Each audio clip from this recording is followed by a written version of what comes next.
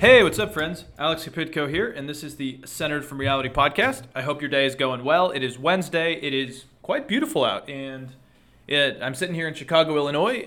Touch wood, knock on wood, whether you're from the UK or the US. I don't care which way you say it, but anyways, hopefully the street will be fairly quiet today. So far, so good, but I'm shot out of a cannon today. I've had a lot of caffeine. I am feeling energized, and so lots to talk about. But first, I do just want to announce that I have completed my master's program. It is behind me, and I don't know if I've really grappled with that yet because I'm still not able to relax. I thought maybe, okay, I'm done. Let's take a day or two, just, go read a book by the lake or sit on the couch and watch a show or, I don't know, play some video games or something, but I'm really bad at relaxing. I've come to terms with that. I ended up cleaning my apartment, doing some long runs, reading a book, doing some planning, working on some side projects. I guess it's just tough to slow down when you've been in this accelerated master's program where everything's fast and you're just trying to get so many things accomplished, So it's hard to stop. And I think that's the same with movement in general. It's weird, but I find when I'm sitting still, my mind is kind of moving almost, but when I'm moving or running, my mind is still. I know it sounds kind of counterintuitive, but when I'm moving, I feel more still. I don't know. Maybe that's anxiety or OCD or something, but yeah. And there's just peace in movement. So maybe I'm running from something. Maybe, like I said, it's OCD. Who knows? But anyways, the classes ended up going really, really well. I think I ended up as one of the top people in the program, or in the accelerated program. I thought I was going to get my butt kicked just being out of school for so long. But yeah, it kind of got me going again, and I'm just happy to say it's done, So also I have about 5 or so positions that I'm considering, and I've moved on to panel interviews and pretty far into the process. So, I'm excited. I'm excited to learn and keep moving. I have a few weeks off before I'm going to start working at hopefully one of these, but I think it's time to really figure out what I want to do, make sure it's the right position, and then just really get serious and get my ass working hard. I had an interview yesterday where I told the woman that I was in a prime moment to learn. I'm getting out of this program where I've been busy learning, and I'm like the momentum's going, and I just want to be in the mood to keep learning. So now is the time to pick up some new work skills, and I won't rant about this anymore. But yeah, it's exciting. It's exciting, a little uncertainty, but uncertainty is good. It kind of keeps me on my toes. So anyways, moving on from my little rant here, there's a lot to talk about today. So I want to mainly talk about just some updates on kind of what's happening in Afghanistan with the Taliban about a year from the last American soldiers leaving Afghanistan. I also want to dive into the border crisis, why I think it's serious, why I think the right's overblowing it, and why I think Biden is almost allergic to talking about it. I also, though, want to focus on why Governor Abbott and Ducey are busing migrants to D.C. and New York. But I also do want to talk as well about our friend Lindsey Graham, who is a shell of his former self and very fascinating as a dude. But before we start, I will just add that yesterday Mikhail Gorbachev died. He was the last leader of the Soviet Union. He's the one who, opened up the economy, opened up the media, and eventually the country and the Soviet Union collapsed. He's an interesting guy. Maybe I'll do a deep dive. I'm going to be off in a week. Not next week, but the following week I'm going to be off. Maybe I'll pre-record a little deep dive into him because he left a unique legacy, and it's interesting because he's loved in the West and kind of seen as this grand, reformer in the Soviet Union. But at least from the books I've read and the podcasts I've listened to on Russia and the Soviet Union, he's somewhat loathed in the former Soviet Union because, he was kind of responsible for its decline, eventual collapse. And these days, especially with kind of that Putin-esque energy, and Dugin, the guy I was talking about last week whose daughter was killed in the bombing, these type of people do not like Gorbachev because he's seen as kind of the guy who brought down the Soviet Empire and the Soviet power. So he's a complicated guy, important guy for sure. And yes, he passed away. I guess it was yesterday. Rest in peace. He would have been an interesting guy to talk to. That's all I can really say on that is, whether you are a fan of him or not, he would have been somewhat interesting to just see. And Moving on, though, I want to talk about Lindsey Graham for just a couple minutes here. There was a time, not that long ago, and that just tells you how crazy our politics are, but there was a time when I thought Lindsey Graham was fairly moderate, fairly intelligent on foreign policy, and someone that was a critic of Trump. At least he was. It was probably because maybe it was a fallacy in my own logic, but I saw him as someone who was allied with John McCain and was early to understand the moral failures that Trump would oppose on our institutions if he was elected in 2016. Graham was early to condemn Trump. And it just seems like time has really shown us that he's a follower. He, for a lack of better words, always needs a big spoon. He needs someone to be his leader and to take care of him and to cuddle him and make him feel important. Now, I'm not a big advocate of toxic masculinity or you need to be a hyper masculine man, but Graham is definitely not a strong figure. And I mean that more in morality and leadership and just showing people how to behave in these crazy times. I used to think he actually maybe valued his relationship with John McCain and shared values and would maybe still be kind of a McCain type of figure once McCain died. And instead, he just seems like he needs to latch on to someone. And he moved from McCain to Trump. He latched on to Trump because I guess what it seems like, and this is my theory of Lindsey Graham, is that he needs to be a part of the action, part of the coverage. He likes access to big figures. And McCain was a rock star for a long time, like him or not. He was very popular. And I think Lindsey liked to be his, his second fiddle, basically. And now it's Trump, and he can golf with Trump and keep somewhat amicable with Trump. He can kind of loosely criticize Trump, maybe after January 6th, or say that Trump didn't win the election, but he keeps in good graces and he defends Trump, and clearly he's part of that Georgia investigation. He clearly will do Trump's bidding if need be. He just, again, I'll reiterate, he just, to me, seems like he likes to leech on to someone bigger and more famous than him.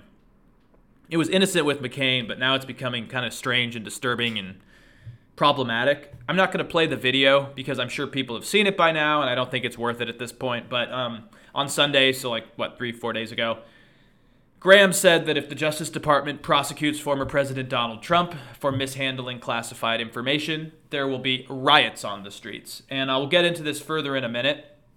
But this kind of echoes what Trump said a few weeks ago when he said that America was really on the brink, on the edge, and he needed to turn down the temperature.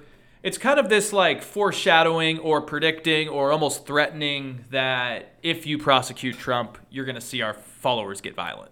And now, of course, some people say, well, the Democrats are going to get violent. But to me, I see it happening on the more fringes of the far right. But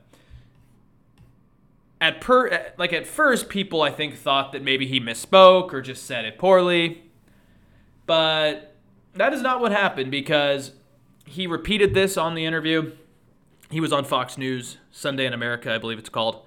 And then a spokesperson for him since has defended it. So he clearly meant what he said. He's claimed that he was just predicting what could happen. And that could be true. I mean, it wouldn't be out of my mind. But I think it's either way kind of dangerous for someone to say. If it's not dangerous, it's at the least careless. Because he knows better. He knows the temperature in the room's hot. I don't think you have to be very intelligent to know things are not going particularly great in our partisanship right now. The problem here is the clip went viral, too. I mean, everyone I know has talked about it, and it got shared on places like Truth Social, which is struggling, by the way, but that's another story. And it went around right-wing media, it went around left-wing media, blah, blah, blah, blah, blah. And I cannot help but think that Graham was not just predicting what could happen, but was maybe trying to instigate it. The Washington Post has a good point. Their editorial board put out an article, I think it was on Monday, and it said in quotes here, Mr. Trump promptly shared the clip on his platform Truth Social, which he has prepped with a myriad ravings about the search of his property of late. Meanwhile, menacing messages from angry supporters are inundating the National Archives, and one man attempt to attack an FBI facility. The January 6th insurrection shows the country how readily some voters will interpret a leader's words as a calls to arms and then action. And I think it's a good point. When you look at, Trump's saying, well, the temperature's hot, you better calm it down, or I'm going to have to calm it down. And Lindsey Graham saying, I think there's going to be violence. It's like, why don't we just not speculate that type of stuff? Like especially when you're a powerful figure. I mean, he's on the Justice Committee. I mean, anyways, but Alex Jones has also predicted this stuff will happen. He's predicted in like 71 days or something, there's going to be riots or worse.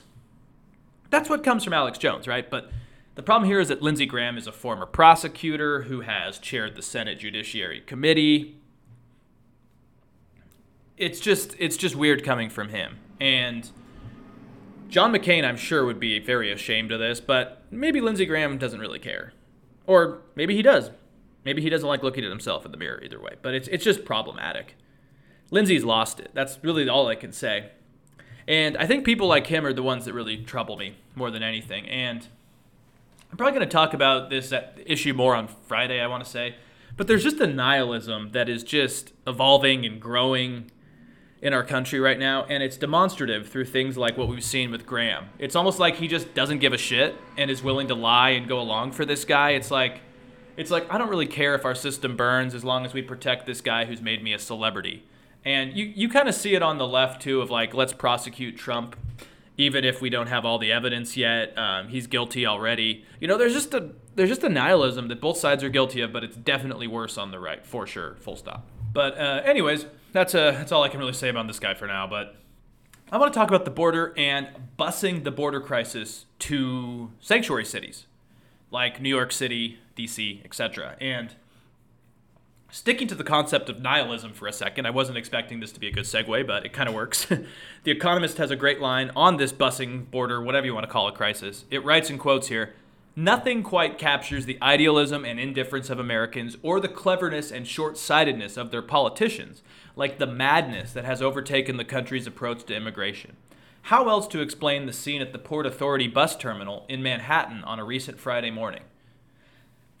And we'll get into more of the details of this later, but I think this sums it up, the way things are unfolding in our country right now. Because it's just like there's a carelessness for order or reason. It's just kind of like, fuck it, let's just do this. So I think a good way to explain this is by starting at the back and then, moving from there. So a recent report has found that the state of Texas has spent more than $12 million busing migrants to Washington, D.C. and to New York, who crossed from the state from Mexico into the state, according to figures from the Texas Division of Emergency Management. So basically, Texas has paid $12 million to this WIM Transportation, which is a charter bus service that is literally busing migrants to the two cities. Now, if you were going to be really nihilistic or just pessimistic, you could say, well, this is better than child separation policies. You're busing them to a different place. I'm not going to go that far, but, I've seen that Texas claims that it is gathering private donations to do this, so it's not a lot of tax funder money. But the numbers from that say that only about $200,000 of that $12 million have actually come from private donations, so the majorities come from state funds. I mean, I don't really care, but I do think that it's just kind of funny that Republicans condemn wasteful spending, but then focus on literally wasting $12 million to send these migrants on buses to Democrat-run cities. But again, the parody is just everywhere, so you can't really focus on it or you're going to rip your hair out. But giving some background on this further, CNN writes in an article, in quotes here, "A fierce critic of Biden's immigration policies, Governor Abbott began sending hundreds of willing migrants on buses to Washington, D.C. earlier this year as an affront to the administration. Abbott's office has said that to board a bus or a flight, a migrant must volunteer to be transported and shown documentation from DHS." Going further, from what I've gathered, this endeavor has been called Operation Lone Star, and Texan officials claim it's basically to fill the dangerous gaps left by the Biden administration's refusal to secure the border. And Politico brings up a good point here. It's something I forgot through all the chaos, but Politico notes here in quotes that the move comes in response to President Joe Biden's May 2022 effort to lift Title 42, a pandemic-era order that allows U.S. government officials to quickly expel asylum seekers on public health grounds without a legal process. I should also note that Arizona is doing something similar, and I mean, it gets tough. I mean, our asylum process is broken. On the old podcast, we talked about it. Like, it's clearly not really an asylum process anymore because basically you can kind of just get through if you wait long enough. So you could almost understand why, like, there's clearly a trend here is it states that actually are on the border that are angry about this. Probably some of it's political, but you also have to think that maybe there's some reason here. But I'm going to get into that later. But so coming from the one side here, which is Abbott. Sorry, we got a loud vehicle out there. As I said, the street was fairly quiet. It's getting loud. But okay, but anyways, on the other side of this issue, you have DHS, the Department of Homeland Security, and the secretary for it, Alejandro Mayorkas, and he told CNN last week that Abbott's efforts are throwing the federal system for processing migrants out of whack, and he criticized the governor for not coordinating with federal authorities. Probably fair points, because I'll get into it. Jesus, something's loud out there. I'll get into it in a little bit, but it is kind of creating chaos in our immigration system, which I thought they want to fix. But also, I will just add that Mayorkas has done an awful job as DHS secretary, in my opinion. And he seems really slow to actually respond to issues, and he's more focused on compassion and virtue signaling and, you know, like how we need to have a more compassionate immigration policy, which obviously after the Trump years I can understand. But it's almost like they just don't want to talk about the giant elephant in the room. And I don't know if that's actually compassionate either. So the most recent numbers I could find were from a few days ago, August 28th. And as of that day, Texas has bused nearly 9,000 asylum seekers to New York City and D.C. in recent months. Abbott's office said Texas has bused more than 7,400 to D.C. since April and more than 1,500 to New York City. Now, I know I mentioned Arizona's doing this as well. I'm just focusing on Texas to kind of paint this example. So the crisis or issue or statement or symbolic gesture, whatever you want to call it, has actually led to Democrats like Mayor Eric Adams and others to accuse Abbott's administration of basically forcing these migrants onto buses without permission. Now, Abbott has claimed that they must provide signed permission in order to get on these buses. And to be honest, I can't really tell what is true and what is not anymore because it's politics and it's chaotic. But I will tell you that I did read a piece a few days ago in The Atlantic that did discuss how some of these migrants were actually happy to leave Texas and go somewhere else because, you know, I would imagine some of them have families across the United States. And so I would imagine, just for legal concerns, that they probably do have to get permission to do this. They're not just shipping them there. Maybe I'm being optimistic, but we're not going to focus on that right now. So now I think the debate or spotlight on this issue is centered kind of around whether this is humane, whether there's an actual border crisis, whether the Biden administration is doing enough, and whether Greg Abbott is just using this as a political football. And to be honest, probably as this comes out of my mouth, everything is somewhat true that I just said. Like I know they say two things can be true at once. Well, in this case, maybe like 4 or 5 or 6 things can be true at once. I like to operate in the gray, so yeah, we are definitely in the gray here. Netflix movie Gray Man, that's me in politics. Maybe we should change the name of the podcast. But anyways, first, like I already alluded to, the 2 states that are doing this, Arizona and Texas, are directly on the border. And there's no coincidence why they are probably sending these buses. I would imagine that they are the ones facing an influx of people, and they're seeing it firsthand. And I'm sure there are shortages and issues and chaos caused by this. And they are angry at the administration for downplaying these issues. Also, while some of these cities keep touting, you know, compassionate policies, open borders, giving immigrants the right to vote, healthcare access, also, you know, these so-called sanctuary cities, you can understand the breakdown. Now, I don't agree with Greg Abbott, but you can understand the breakdown here. And the busing situation, let's call it, has really caused a political stir. And it's put some more focus on the immigration process and crisis of what's happening at the southern border. For example, D.C.'s own mayor, Muriel Bowser, has actually twice formally requested that the National Guard help with what she calls a humanitarian crisis in the nation's capital. And the DoD, Department of Defense, has twice now denied her request. And according to Politico, this is even basically dividing Democrats. There's an individual named Amy Fisher who volunteers her time with Migrant Solidarity Mutual Aid Network. That's a mouthful. She says that the local and federal government is exploiting volunteers by not providing necessary resources for migrants. She says while Mayor Bowser is pointing at the Biden administration, and the Biden administration is pointing at Mayor Bowser, I am the one buying groceries for my family and buying groceries for the people that are making their lives here. And it's interesting to see this because, I mean, again, I don't want to sound too much like an Abbott defender because I really don't like any of his policies.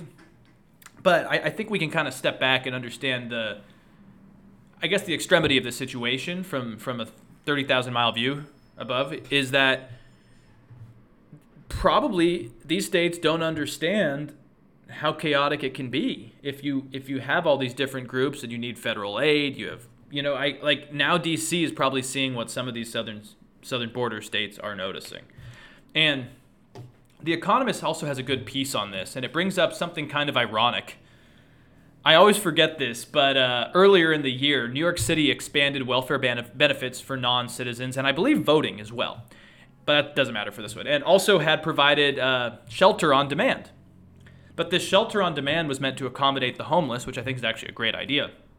But as these buses have arrived, the city has rented about 1,300 hotel rooms for migrant families and is looking for thousands of other rooms.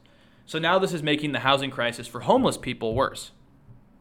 The same Economist article brings up a quote from Greg Abbott, who seems to be loving this chaos. He said I think it was on Fox News, he said in quotes, "Mayor Adams said they welcome illegal immigrants. And now, once they have to deal with the reality of it, they are flummoxed and they cannot handle it. They are now getting a taste of what we have to deal with." And don't hate me here. Don't hate me here. But maybe he's accomplishing his goal. He is showing places that are not as impacted by the border crisis what it's like and showing them why we need change. I don't know if the term sanctuary city is always accurate, and I think it's kind of been over-exaggerated by the talking heads on Fox News. But it is interesting when you think about how a lot of these so-called sanctuary cities are far from the border, because maybe, I'm just speculating, they have the luxury to do so. And Abbott is highlighting this point. I don't know. It's one to talk about for sure. I want to read a paragraph from The Economist here, so bear with me, because I think it's a fairly good point, and it brings up kind of some nuanced opinions to this issue. It writes here in quotes, "Just because Mr. Abbott's methods are cruel does not mean he is entirely wrong.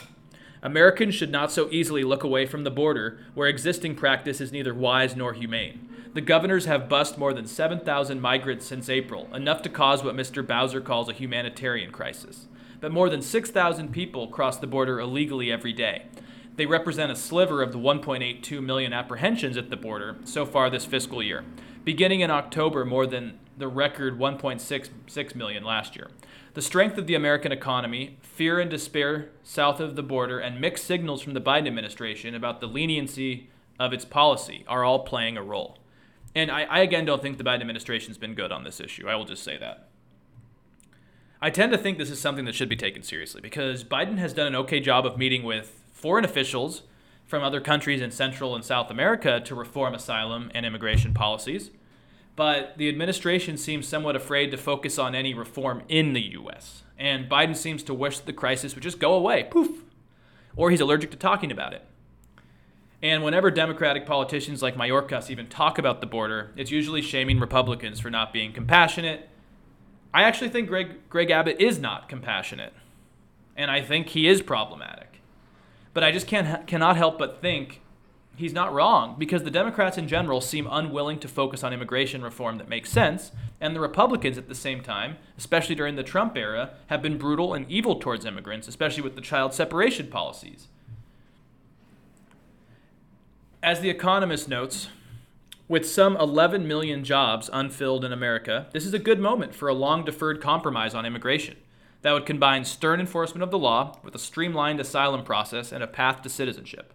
But that outcome would antagonize extremists on both sides and solve a problem that national politicians would rather campaign on.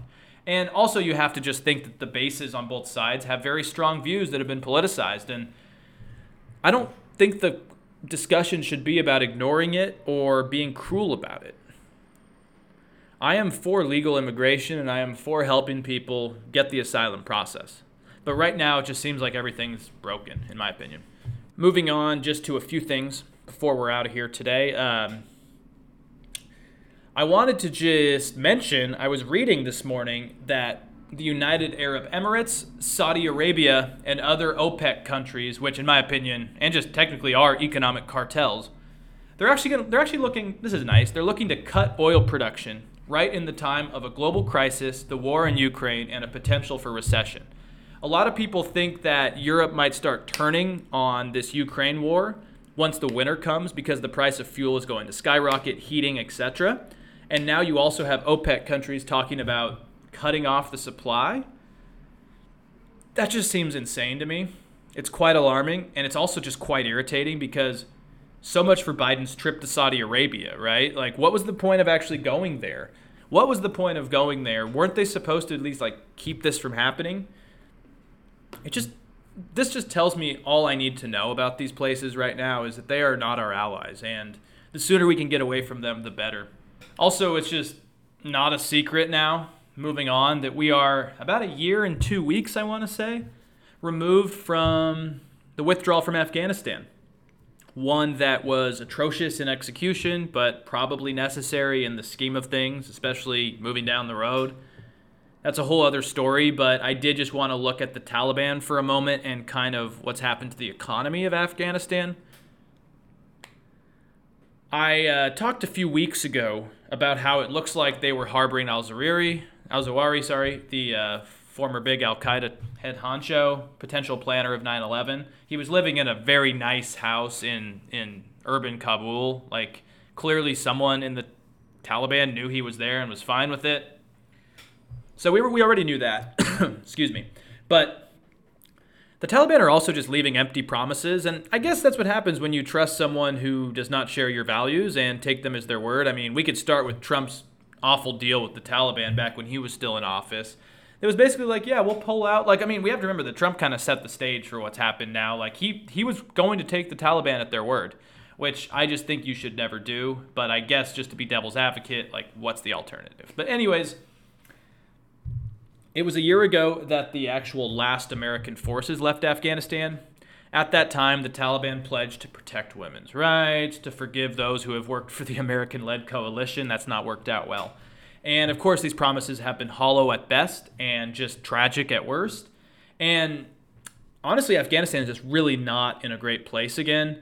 The Economist notes here that, in quotes, morality police patrol the streets to ensure that women are covered up, girls are barred from secondary school, and the economy is in free fall. Also, Al-Qaeda, a terrorist group, is ensconced in Afghanistan once more. It's tragic. Again, I don't really know what our role should be in it, but I've read that many people have lost their jobs, and the economy really seems to be, I guess you could say, the main issue here. I have seen that there is some foreign aid and NGOs and nonprofits that have been allowed in. I don't know to what extent. It's kind of hard to tell. Obviously, we don't. It's very hard to tell in that country. But I've also seen that in more rural areas there has been some growth and some ability to work again. So I think it depends on the region for sure. But the main problems are financial, right? The West has cut off Afghanistan from the global banking system, froze its foreign reserves. So what worries me with that just first is that means the Taliban has to get money somewhere. I keep saying I'm going to do this, but there's always too much to talk about. I really want to do an episode on foreign sanctions because I am quite against foreign sanctions and I think especially in the case of Afghanistan, the more sanctions we put on them, I think it's just going to force them to do illicit things to make money to stay afloat. And it's not going to help the average people. The Taliban want to survive. I just don't see this being a good idea. It probably just leads to drugs, harboring terrorists, working with terrorist networks, trafficking, which is also a key issue. I just don't see how cutting off foreign reserves is actually going to be good in the long run. But hey, tell me if I'm wrong. But anyways, between September and December last year, GDP in Afghanistan fell by a third compared with the same period a year earlier. Most of the country is destitute, hungry. There's been a cholera outbreak. Fuel sources are low. I remember over the winter that was an issue. I remember reading in Foreign Policy magazine that people had to choose between heating and cooking their food or heating and keeping themselves warm. Never what you want to decide on. And prices for according to The Economist, prices for food and fuel were 50% higher in June than a year before. And only 1 in 20 families have enough to eat. So it's really a tragic scenario.